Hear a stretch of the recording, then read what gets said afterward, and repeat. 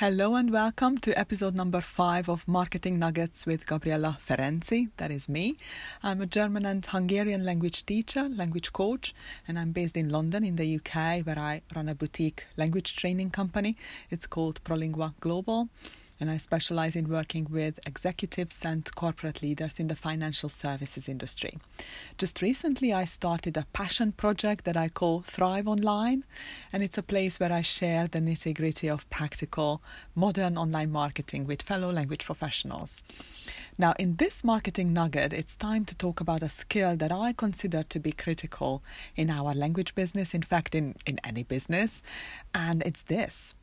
Knowing how to write words that connect and sell. Words that make people want to click and make people want to learn more. Words that inspire people to take action.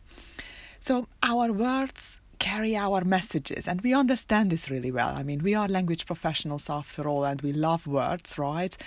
But I feel that writing authentic and effective copy can be a bit of a challenge for most of us. But it's really an essential skill to master, because if your online communication is great, then you can attract clients, the right kind of clients that love working with you and you love working with. Bryn Bonino, a brand and marketing consultant lady from America, just interviewed me the other day and asked me this question. What is the most critical skill in marketing that has made a difference in your business? And you know what I said? Learning how to write copy that sells. Because I realized that I can be the most brilliant language teacher, but if no one knows about me, no one would buy from me. And, knowing how to write copy that makes people want to get in touch with me, not necessarily to buy, but just to learn more or just to see how I can help them, is the single most important marketing skill that I learned over the past few years. My words tell people what I stand for as a language teacher. They express my personality, my style, my business DNA. And whether we like it or not, people who land on our website instantly judge us, not only by the look of the site, but also by the words that we use there. And it's not just the website. I mean, copy is everywhere. Your newsletters, your email subject lines, blog post titles, video descriptions, social media captions, service descriptions, our LinkedIn profile. The list is honestly endless. So we really have to choose our words well on all these platforms. And I think we have to know how to write with honest empathy for our clients. That's probably the key here, honest empathy, because the reaction we are after is, this, oh my God, this person really gets me. That's the reaction that we want. And so, but to keep this episode really short, sweet and practical, what I'm going to do is I'm going to highlight here 2 typical mistakes that I see fellow language professionals make when it comes to copywriting. And mistake number 1 would be that they use industry jargon, which a potential customer would never understand. So if you want examples, then here we go. I'm an EFL teacher. I'm a TEFL teacher. I don't even know how to pronounce it, to be honest. I'm an ESOL or ESOL teacher or whatever. So I'm sorry that I'm picking on English language teachers, but I see this all the time. They are using acronyms which only our industry understands, but you are talking to a potential client on your website. So do you want to alienate them or do you want to help them? I'm sorry if I'm being a bit harsh here, but this is honestly so common. And I see this everywhere, from LinkedIn profiles to social media posts and even websites.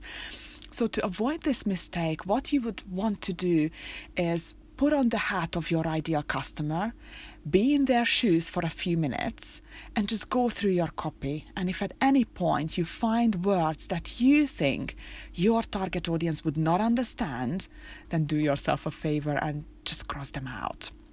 And mistake number 2 that I want to highlight is actually related to mistake number 1, but I feel it's important to make a distinction here. And it's this. You go on and on and on about you. how passionate you are, how clever you are, how professional you are. But here is the deal. It's not about you. It's about the customer. So, focus your words on the people you serve. Talk about their problems, their aspirations, their goals, and use their language, words that they would use. And when you write, if you can shift the focus of your words away from your passion and your professionalism and your goals, that's the key. The focus should be on your customers and their challenges and their desires. And immediately what happens is your copy comes alive and it will ooze empathy. And the reaction it will prompt is, thank goodness I found you, because that's the actual reaction that we are after, right? So just to recap, avoid industry jargon at all costs, and have your ideal client in the spotlight when you write.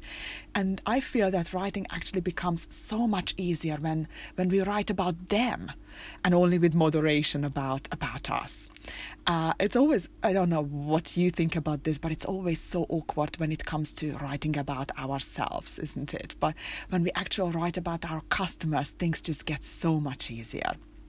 Honestly, I have so much more to say on copy. I'm really passionate about this subject, but to keep this nugget crispy for now, I think we will land this plane here and I will revisit this topic again and again, sharing more. But I hope you found this useful and helpful as a start.